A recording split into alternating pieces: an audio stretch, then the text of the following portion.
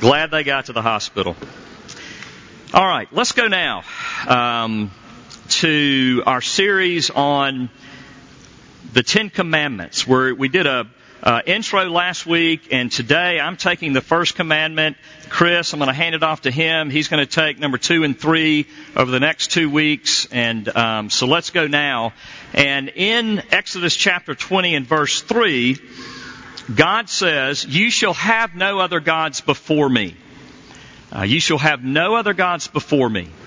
But then in Romans chapter 1, he elaborates on how idolatry is very central to our fallen nature. So let me read that. Romans 1, beginning in verse 18. "For the wrath of God is revealed from heaven against all ungodliness and unrighteousness of men who suppress the truth. For what can be known about God is plain to them, because God has shown it to them. For His invisible attributes, namely His eternal power and divine nature, have been clearly perceived ever since the creation of the world, in the things that have been made, so they are without excuse. For although they knew God, they did not honor Him as God or give thanks to Him, but they became futile in their thinking, and their foolish hearts were darkened. Claiming to be wise, they became fools, and exchanged the glory of the immortal God for images resembling mortal man and birds and animals and reptiles." The very word of God.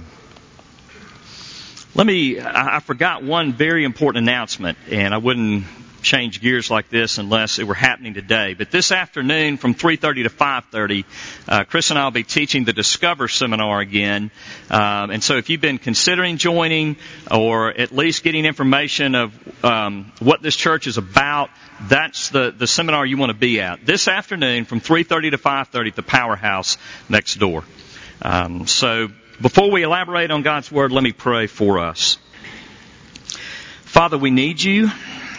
We need you in a very clear and real way. Would you come by your Spirit and open our hearts to all the things that we are blind to?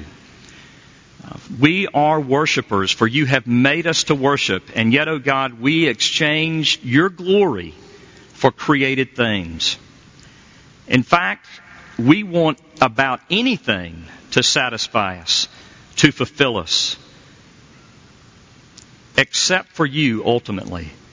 And so we need you to come by your Spirit and show us these things that we might begin to dismantle them in our lives. Oh, Father, correct our thinking, work deep in our hearts, give us a huge love for Jesus. And would you do that through this time together and through the power of your Word? For we pray in Jesus' name. Amen. This past Tuesday, our staff went to see the movie Selma. And I commend it to you for a number of reasons. First of which, I think, is the fact that it's just a very human story. You don't get the sense that there's a political agenda. You get the sense that those behind the film really want to bring you into the lives of those that were lived during that time, especially Martin Luther King Jr. and his wife Coretta. And there is a moment in the film where Coretta has received some tapes from the FBI. And these tapes were of Dr. King in a hotel room with another woman. And the reason the FBI sent them to her was to try to sabotage their relationship and put pressure on him to back off of marching in Selma and pressuring the president to enforce the Voting Rights Act that had already passed, but was not being enforced in cities like Selma, Alabama. Local stipulations and local officials were keeping black men and women from registering to vote, much less vote. And so you're in their living room, and Coretta plays the tape. And when she turns it off, you can cut the tension with a knife. As Dr. King sits there, and he wants to defend himself, and he wishes he could go back, and he wishes this did not exist, And he wished he were not in this moment. And yet with tremendous dignity, tremendous patience and self-control, Coretta looks at him and says, "Are you in love with any of the others?" And there's silence. And then finally, and you can see the battle going on, he says no. And she walks out slowly. And what makes that moment so powerful, I think, is that Coretta didn't pick up something and throw it at him. Coretta didn't scream at him. She didn't say, "I'm out of here." She confronted him and left him with the question, are you going to stop? And are you going to be faithful? Because this is a marriage. I really feel as if that is the context that God gives the Ten Commandments. As we saw last week, relationship with God precedes obedience to God. Don't get those backwards.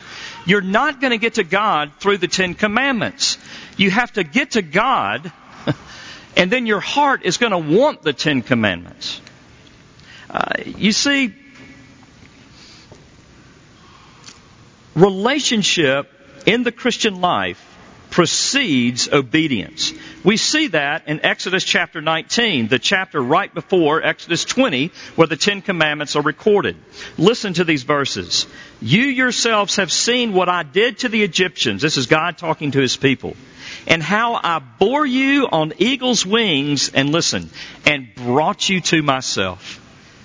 You hear this? It's like a lover wooing the beloved. "I brought you to myself. Now therefore, because I brought you to myself, because we're in this covenant relationship, because you are mine and I am yours, now therefore," isn't that beautiful? "If you will indeed obey my voice," in other words, if you will reciprocate the love, "obey my voice and keep my covenant, you shall be my treasured possession among all peoples, for all the earth is mine, and you shall be to me a kingdom of priests and a holy nation. These are the words that you shall speak to the people." Relationship with God precedes obedience to God. We see that in Genesis chapter 15 when God comes to Abram and He gives him all of these promises. He takes him out on a starry night, a clear night, and during a time where Abraham and Sarah were having trouble having children and didn't have any children. And He said, "Look at all the stars in the sky. That's how many children you're going to have." And then we read, "And Abraham believed God, and God credited it to him as righteousness." A relationship was forming. And out of that, obedience flowed. That's the pattern of the Scriptures. So you see, this is the context in which God is demanding that we examine our lives, identify our idolatry, and tear our idols down. Obedience is evidence of faith, not a replacement for faith. Obedience is evidence of love, not a replacement for love. If you want to obey God, then worship Him. He must become the central prime one in your heart and in your life. This is what Coretta was saying. Namely, if we're going to have a marriage, then you got to be faithful. If we're going to have intimacy, if we're going to have a relationship, if we're going to have something more than a facade, it demands faithfulness. And that's what God is calling us to this morning. So let's look at it. How can we be faithful to this first commandment of having no gods before God? Number one, we've got to admit, all of us, that we all have idols. We have to admit that we have idols. What I found in the church is an unwillingness to do that.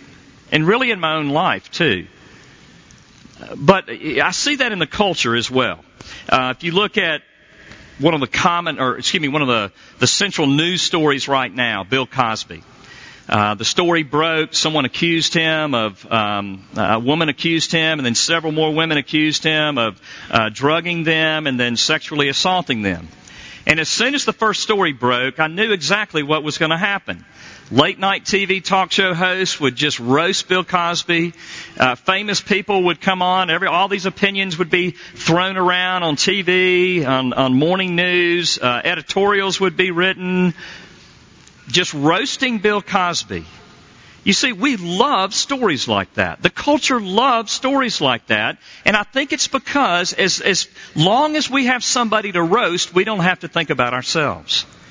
As long as we have somebody to point at, then we don't have to point at ourselves. The problem is, that is understandable in the world, but it shouldn't be understandable in the church.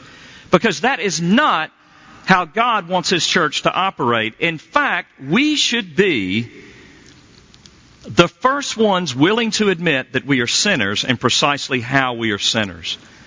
That's why I love the organization of AA, Alcoholics Anonymous. You can't open your mouth until you say, "Hi, my name is Richard Reeves and I'm an alcoholic." Confession precedes community. Isn't that beautiful? And God says that's how the church should be. Because all have sinned and fall short of the glory of God. There is no one righteous, no, not one. And we see it right here in the first commandment. Why is the first commandment the first commandment? It's because idolatry is at the root of every sin. It's because all of us in this place are idol makers. John Calvin said, our hearts are idol factories. And the body says, who's John Calvin? All right. Well, let me put it to you in a more modern way. All of our hearts are operating systems. And all of our operating systems are infected with a virus. And do you know what the nature of a virus is? It's to infect not just that heart, but anything or any other system that comes in contact with it. And friends, that's you and that's me. If we could have little captions, maybe little holograms around all of our heads this morning, I want you to know this would be a very picture-filled place. A very image-filled place. Because every single one of us right now are existing in our idolatry of something and of many things. And that's what we must admit before we come to really understanding and really changing the reality of our sin. You shall have no gods before me. Notice he doesn't say, if you struggle with idolatry, then deal with that. You are to not have gods before me. Why? Because there are many gods out there. How many gods are there? Well, if we look at Romans chapter 1, we see that there is many gods as there are created things. Romans 1, therefore God gave them up in the lust of their hearts to impurity, to the dishonoring of their bodies among themselves, because they exchanged the truth about God for a lie, and worshipped and served the creature rather than the Creator, who is blessed forever. The NIV reads, they worshipped and served created things and not the Creator. So as many created things as there are, that's how many gods that there are. Isn't it funny that we get distracted by other people's idols? I mean, did you know that there are some people on this planet that idolize quilting? They get Quilting Illustrated or whatever the magazine is. When I was in the 6th, 7th, and 8th grade, I collected beer cans. I idolized beer cans. I wanted the most rare, the oldest beer can. That sounds ridiculous, doesn't it? And yet I would lie, steal, and cheat, and I did steal. We broke into warehouses trying to find old beer cans. It's crazy. As little kids. I mean, our idolatry makes no sense unless they're our idols. We can laugh at one another's idols, but unless they're mine, buddy, don't laugh. It is essential to understand the nature of your heart, or you're never going to get better. Proverbs 16:18, pride goes before destruction, a haughty spirit before a fall. Now, what does that mean? What that means is, if you are defensive about your sin, and we all are, it's at that point that you are most dangerous. It's at that point at which you are blind to your sin. You see, we think we're in trouble when our sins are exposed to us. No, we're in trouble when we don't know what our sin is. When we don't know what our idols are, then we are in deeper trouble than when we know. So are you feeling conviction this morning? Is God bringing something to heart? Don't resist it. Let Him do His work. Let Him show you. I think we'll see why as we go on. So all of us have idols, but secondly, our hearts and actions expose our idols. Our hearts and our actions, the actions of our hearts, expose our idols. Several years ago, I was jogging down a public road in Olive Branch, Mississippi. And I saw this man in front of me walking his dog, and it was one of those little fluffy things, looks like an Alaskan something, I don't know, one of those little, wiggly tails on the back. And, I just kind of noticed the dog, and they were kind of close to me. I was on the side of the road, but I said, all right, dog, he's got him on a leash, everything looks good. I mean, as soon as I got right next to the owner, that dog latched onto my knee, and as I'm doing this, the dog is flying. I mean, he came after me. And I'm bleeding, standing there, trying to process what just happened, and the owner looks at me as shocked as I am, pretty much, and he says, I am so sorry. He has never done that before. Do you know what happened? I'm running down the street, this nice, loving little dog who's never bitten anybody before because he's never had to, all of a sudden thinks that I'm going to do something to his owner. I guess because I was running and they were right there. I don't know. But somehow I became a threat to what he loved most, and he bit me.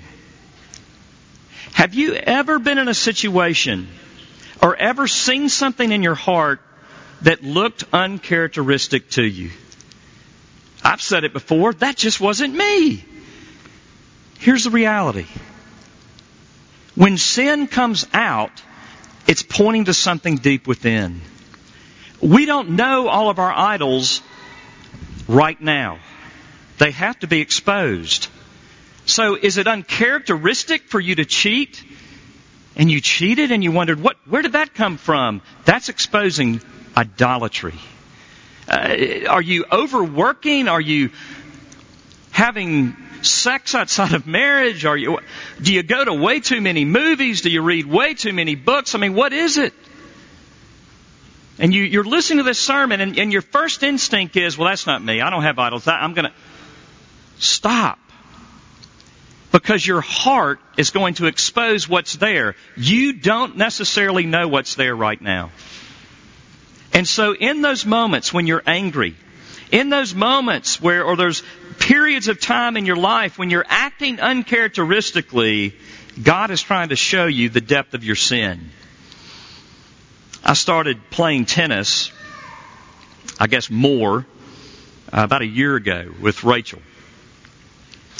And I've never seen myself as an angry person until I started playing tennis again about a year ago.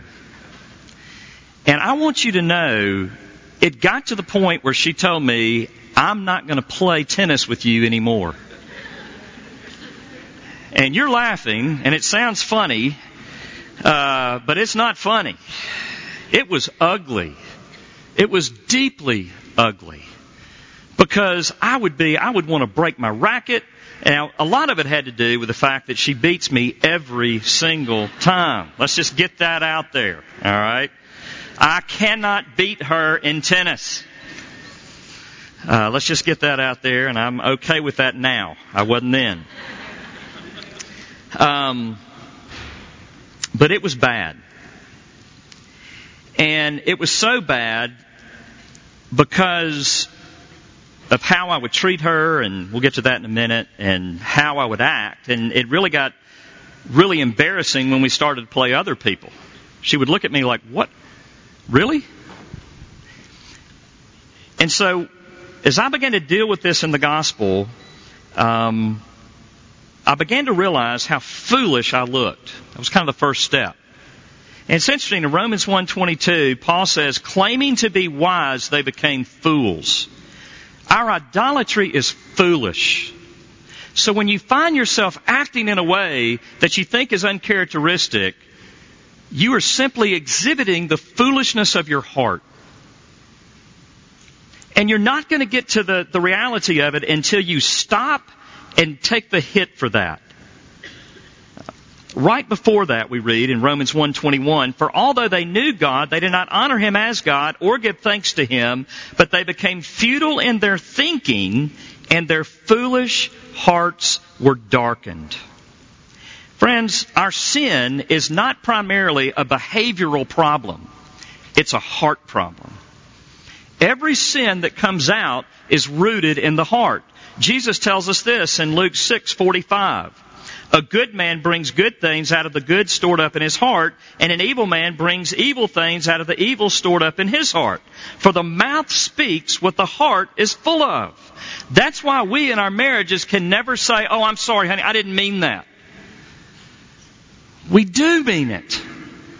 And what we have to realize is that, yes, we meant it. We meant it. And something's going on in our hearts. Something's going on deep that we better get to the bottom of. James puts it like this in James 4:1-2. "What causes quarrels and fights among you? Is it not this, that your passions are at war within you? You desire and do not have, so you murder. You covet and cannot obtain, so you fight and quarrel." James refers to passions that are at war within us. He says, you desire within, you don't get, so you murder. You covet and cannot obtain, so you fight and quarrel. Dear friends, we go through so much of our lives without admitting the reality that sin lurks within our flesh. And so when we do that, the problem is always out there. It's never in here. And here's the pattern that I see and experience in my own life. That when we are not willing to say, I am the man, that I am the problem, that my heart is the problem, that I have an idol factory, that the problem is me and not you, as much as I want to blame you, then here's what happens. When I'm unwilling to do that, then I begin to narrow my community of people around me. Oh, I'm never going to spend time with that person. I'm never going back to that church. I'm going to quit that job. Oh, we got to move, honey. Do you see it? We start limiting our community because why? Because of those people out there. I mean, we even have perceptions about where we need to live, what neighborhoods we need to live in, what neighborhoods are we should go in and not go in. Something's deep in our hearts. Do you see that in your life? God says it's rooted in your heart. Well, so where's the hope? Here's the hope. Idols can be dismantled. Idols can be dismantled. Let me explain how. If you think about a researcher at St. Jude who is trying to find a cure for cancer or trying to treat cancer, they can tell you how cancer works. Why? Because they have studied cancer. You see, you can't find a cure to cancer until you understand cancer. So, dear friends, you have to be a student of your sin. You have to do self-analysis. You've got to put yourself, quit putting all those people around you under the microscope. It's not your job to figure them out. God has given you to figure out. And so you've got to put your heart under the microscope and say, God, show me the cancer. Help me to understand it. I want to get to the root of it. I'm sick of it. I hate it. It puts a shadow on your glory and it's hurting those around me. I'm sick and I need help. Cry out to God and say, help me understand this cancer. And you can, because in Romans 1:16, Paul says that we have the power to do so. Paul says the gospel is the power of God. The Greek word for power there is dunamai, and it's where we get our word dynamite. So we have a dynamite, we have the power of God to be able to dismantle sin in our lives because God calls us to holiness. That's the purpose of the gospel. It is to save us so that we might be redeemed and have ongoing redemption. It's called sanctification. That we might be battling sin in our lives. And the gospel that saved us is the gospel that will sanctify us. And here's how. As long as our sin remains hidden in our hearts, as long as we're unwilling to look at it, it has room to grow and flourish and blossom. But when the gospel comes in, it gives us freedom to say, now wait a minute.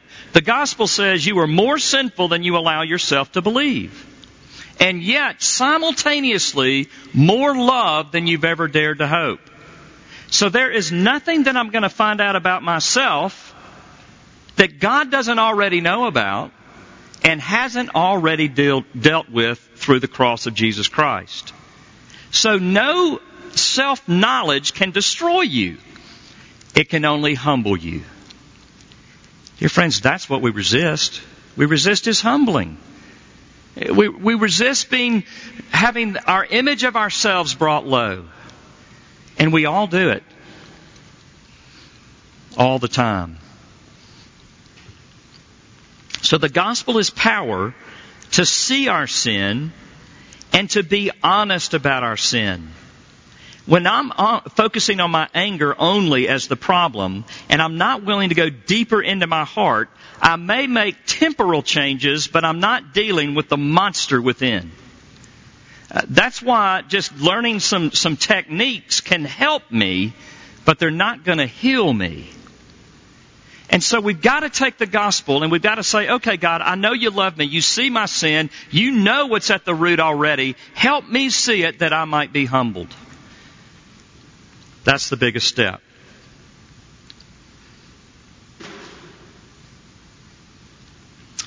The beautiful thing about the cross and the power of the cross is this. It gives us an all-new identity. As I began looking at my anger, and I said, God, please show me the root of this, because I'm blind to it. I just want to say, I'm just an impatient man. I'm getting nowhere if I do that. Here's what I realized. This is what God began to show me. Richard, you're going to tennis, and I hate to tell you this, son, but you're going to tennis like you go to a lot of things, if not most things in your life, to justify you and make you feel good about yourself. You're using tennis in the way that you should use the cross and you should use my son. And the worst thing I can do is give you a victory over your wife in a tennis game, because that's just going to make it worse. Kind of kidding about that. One day. But do you see it? If you go to tennis to make you feel good about you, and for tennis to become your identity, the only remotely good thing that can happen is you're good at tennis and you feel good about yourself. But you're feeling good about yourself based on very, very thin and false foundations. And God said there's a better way. And I'm your better way. You can identify yourself. You can find identity. You can define who you are by my love, not your actions. It's not in how you preach. It's not whether you preach a great sermon or a poor and boring sermon. It's not about whether you're beautiful. It's not about whether you're strong. It's not about whether you're fast. It's not about whether you're slow. It's not about whether you're single. It's not about whether you have children, or if you do have children, if you have great children. The only thing that you can really define yourself by is the very thing that God has given us, and that is Jesus Christ and His finished work. And then you have power to begin dismantling your sin. So you've got to go to the very root of your sin and see that the reality of it is you're looking for identity and worth. And then you also need to understand that your sin is not just impacting you, but it's impacting others. The greatest commandment is love God with all your heart, mind, soul, and strength. But the second is like unto it, love your neighbors yourself. And so if you hold those commandments up, where if I'm living righteously, those two things are happening. That's where the fruit of my life is going. Okay, I know I'm not glorifying God when I'm wanting to break my racket, and I've got this horrible look on my face, and I'm not even willing to congratulate my wife after a game that she beats me. That may have happened. But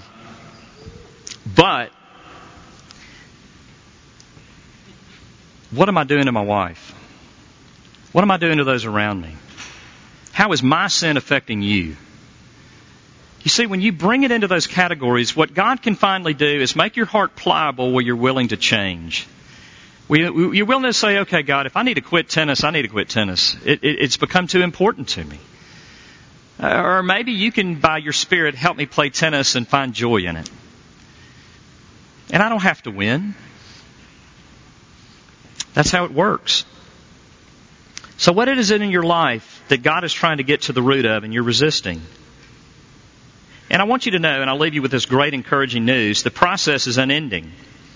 I finally found some great victory, I felt like. At least I didn't break a racket. I felt better about how I was acting. But then another couple asked us to play tennis a week ago. And the husband is much better than I am. And so in that moment, it wasn't anger, it was fear. I found myself going into the game thinking, I'm going to look like the biggest fool. And so we never get over our idolatry until we're perfected with Jesus. But that's okay, because the gospel is always the gospel. Jesus isn't going anywhere. So He can begin to work in you when you go from one idol to another. Oh man, now I wish I could get angry, so then I wouldn't have to feel this fear of my whole reputation riding. You see it? But it's okay. Jesus is still Jesus. And the gospel is still the gospel. And that's what He's called you to, and that's what He's called me to. In relationship, the spouse is standing before you, and he's saying, stop cheating on me. Stop. Stop cheating on me. Get serious about your sin. Get serious about your unfaithfulness to me. Get serious about your adultery. Because I love you. And I want what's best for you. And what's best for you is me. So turn from her and turn to me. Dear friends, that's what God calls us to in the first commandment. And may He give us grace to do it this morning. Lord Jesus, we thank You for the beauty of the cross. Jesus, we thank You for the beauty of Your love. I pray that You would work that love deep into our hearts this morning. And I know You, Holy Spirit, that You didn't just leave most people in this room alone this morning, but You've been at work. And so, Holy Spirit, would You just lead us to the cross, to believe that no matter what we see in ourselves, it's not going to drive You away and it's not going to drive us away from You. And would You, in the midst of seeing that sin, and God, I pray that You would give us a hunger and passion to want to get to the root of it. If we need our spouse, if we need our friends, if we need our community group, if we need a counselor, if we need somebody else, God, I pray that You would help us to stop at nothing to get to the root of our sin, and help us to only stop when we've really seen it and dealt with it in Christ. Jesus, make us holy. Sanctify us more and more. We want to live a life that is free to Jesus and free to love those around us, that reflects Your glory and doesn't dim it to those around us. So do Your work. We need You. We pray in Jesus' name. Amen. Let's respond to the grace of this amazing gospel as we bring our tithes and as we even give over and above our tithes this morning in response to the gospel love of Jesus. Amen.